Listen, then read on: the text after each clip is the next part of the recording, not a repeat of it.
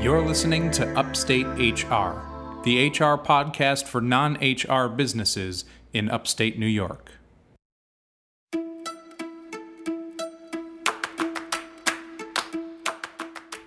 The world is full of opportunities for people who are willing to work hard.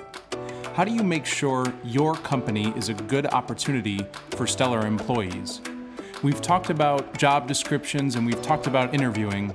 Now, how do you identify that employee, that stellar employee, in the interview process? Stay tuned.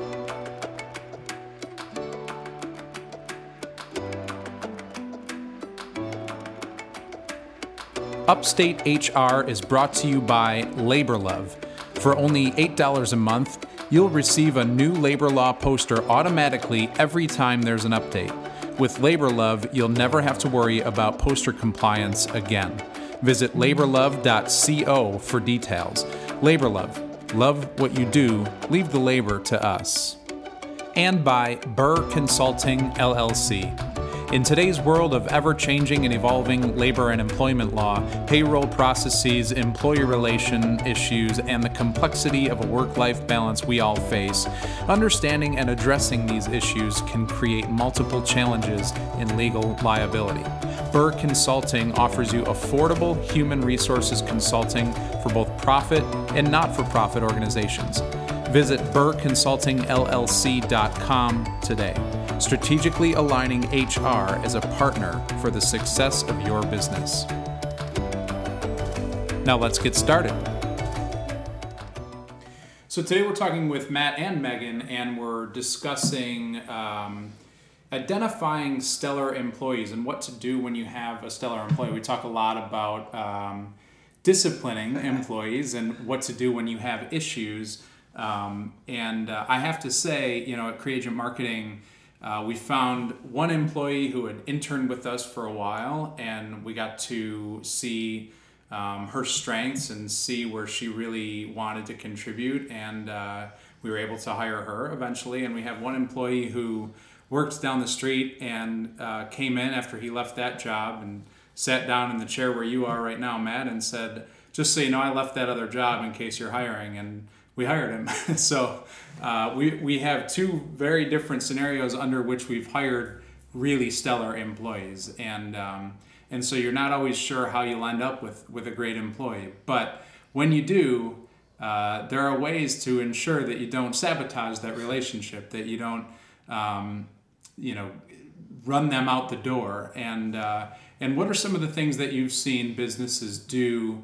We like to start with the negative on this podcast. Yeah. So what are some of the things you've seen the businesses do that can push great employees out the door? What should you be careful about? I think that's a great question. I think the one thing that I see businesses do more than anything else is not challenge somebody enough where they might be it might be time to move them into a leadership type development role or give them more opportunity for growth and advancement, more responsibility.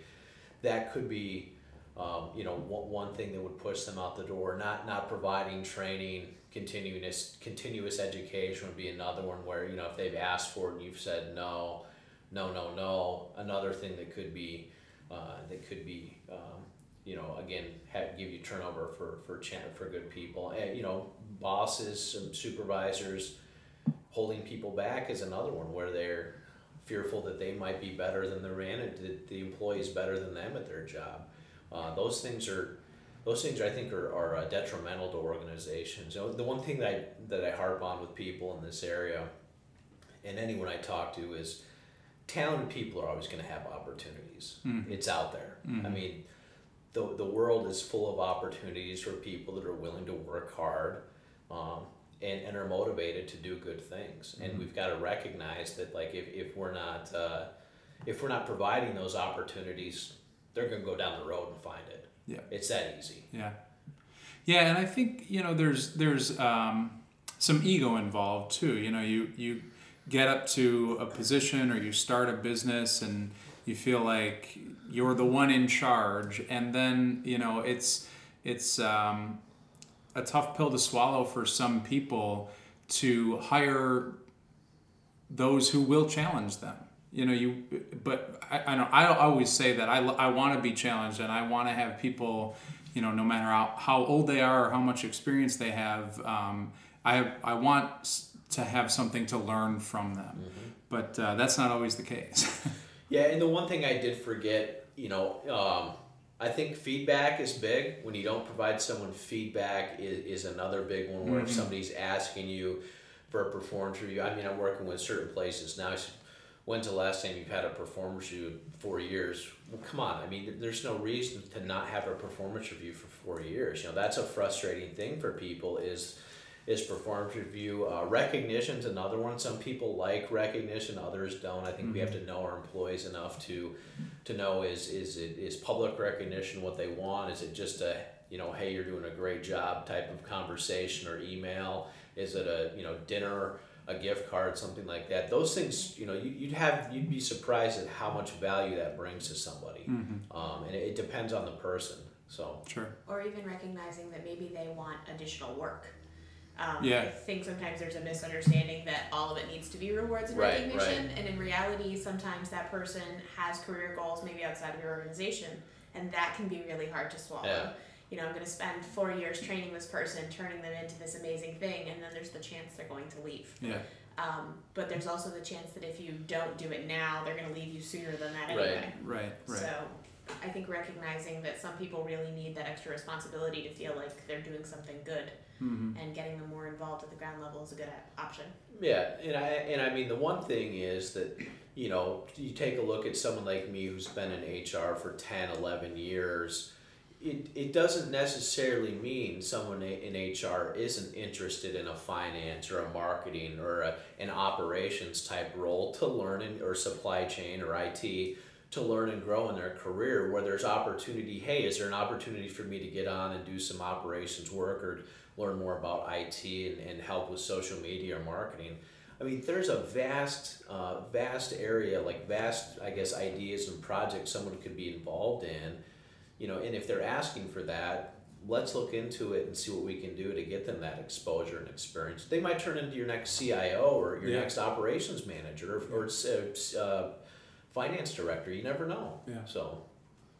Yeah, and we find, if we don't have, or in the past, if we didn't have enough work to go around, we wanted to make it really clear that it was okay to spend time researching or volunteering or doing other things. Sure. You're still going to get your paycheck. You're still going to get your the hours that we agreed upon for the week. But to spend that time feeling like you're building towards your own career, we can't afford to help you pay for college or anything like that, but we want to make sure that we give you every opportunity to grow, to meet people, to have volunteer opportunities, build relationships in the region, because even though those relationships may lead to different jobs or better opportunities, I think there's always that level of appreciation for the freedom to do that kind of thing. Yeah, and I personally, when someone tells me they're leaving a job or leaving for another opportunity or new challenge, I'm the first one to say congratulations. Good luck, because you can't stop people from getting that growth and opportunity. And maybe it's that you didn't fail, an organization didn't fail or didn't do the right thing. It's just that, again, there's opportunity everywhere, and the person is of value, and another place recognized it. So good luck. I hope everything works out. Sometimes they come back, sometimes they don't. So I think building that, culture of where you're recognizing excellence and you're investing in excellence and you're sharing excellence builds an entire culture of that. And then you become known as an employer that takes care of its employees and cares about what happens to them and has an investment in the community and in the people. And it becomes easier to find stellar employees. If all of your employees are people that feel underappreciated and like they're not having, a good time at work or not doing what they're supposed to be doing, then that's the kind of talent you attract. Yeah. So really, by investing in your stellar employees, you're creating a culture where you can hire more stellar employees, and the next thing you know, you have an entire team of people that are rock stars at everything they do. And that becomes part of your brand as a business. I always wonder when I look at huge businesses like Disney or some of the restaurant chains like Moe's, where everybody always seems excited to be at work, and they always are pleasant to be around when you're in those places. I always wonder how they're able to hire so many good people, because you've got to just look across the board and say, okay, probably 30% of people are just unpleasant to be around. How do they avoid that 30% altogether? And I think you just hit the nail on the head by talking about creating that culture. Yeah. Absolutely. And I can speak from having worked at one of those major organizations that's known for that. And I worked there for a couple of years. And what I found was it was a lot easier to be amazing at my job when I was surrounded by other people who were amazing at their jobs every day. I can truthfully say that I worked, 50, 60 hours a week there, and I would maybe spend 5 of them with people that weren't incredible. And everyone else was just oozing that excellence because it's a culture that breeds that. Right. And if you're not excellent, you're not excellent and you leave. Yeah. So, they never get out in front of people. So you're really only seeing the people that stayed because they thrive in that sort of environment. Yeah, I think that's a good point. The culture is going to weed people out. You've got your probationary period, with most employers to weed people out that aren't a culture fit. And and again, employees will recognize that, hey, this isn't the job for me. Maybe I need to go do something different. Because if you're not one of those people that's super excited, that's ready to go above and beyond every day, you're probably not going to make it at a place like a Moe's or a Disney or probably a Google or Facebook or other areas where people seem to always be attracted to positive attitudes, things like that. So well, it's tough to be around people who are so excited when you're miserable. Right.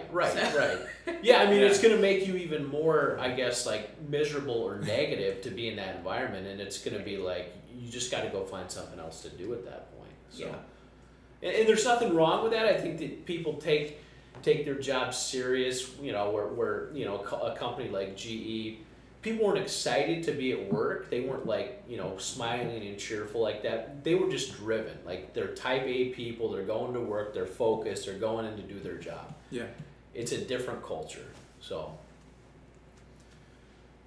Well, what are some of the ways that you can incentivize a stellar employee to maybe get them to stick around a little bit longer than they might normally, or to get them to realize that there are growth opportunities even in a small business? I think having an honest conversation with your employees is the best place to start. As a leader, as a manager, even as a coworker that's maybe been there a little bit longer, I think it's okay to pull your employee aside and say, what do you want to do? I know I had an opportunity within the company I work for to grow into a different role that didn't exist yet. And the only way I got to do that was because my manager took me to lunch one day and said, what do you want to be when you grow up? Because I know you don't want to stay here forever. And he was really honest about it, and it allowed us to have a conversation that was very different from the one I thought I was going to have at the end of that summer, which was, I can't do this anymore, I'm bored. Somebody help me out. Right. So because he was so honest, I was able to have that conversation. I was able to grow into something, and I stayed longer than I would have. Under different circumstances, because I was able to take on this new project and on this new role. So an honest conversation is a great place to start. Yeah, I think that's a good place to start. Absolutely. The other thing I've seen more companies doing,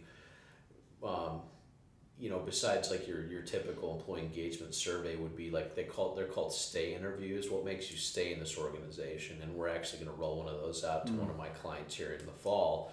The stay interview is a good thing to kind of generate reasons why people stay with the organization, what makes them engage and do things, for the organization would be another one. I think that the evaluation, the feedback is big, putting together 3 to 5 year plans, asking them if they want to be involved in projects.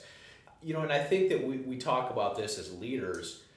Employees have to do this as well. If they want to get involved in something, they have to speak out and ask. They have to ask for more responsibility, like Megan did. I'm bored, I need something else to do.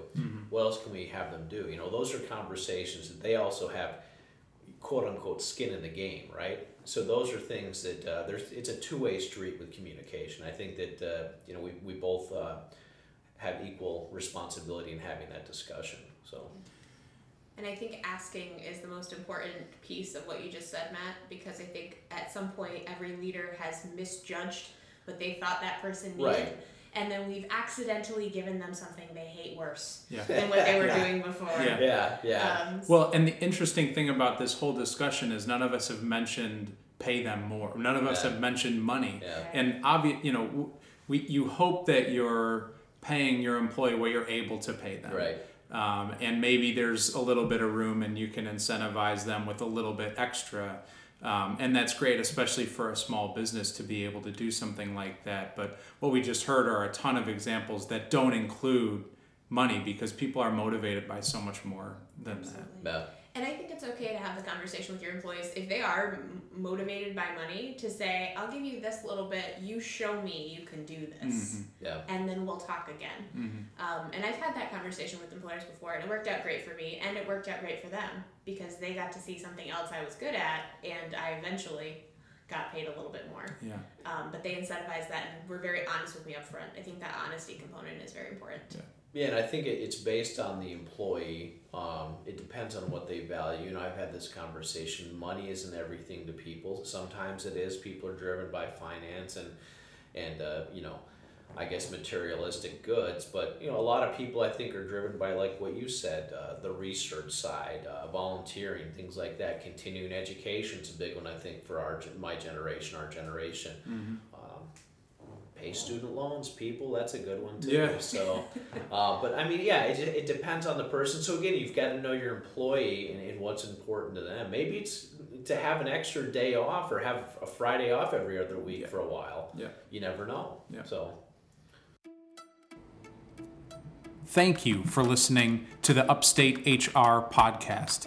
If you have any ideas on the topics we should cover, send us an email at ideas@upstatehrpodcast.com. Tell your friends and coworkers to subscribe in the iTunes podcast store. And thank you for listening.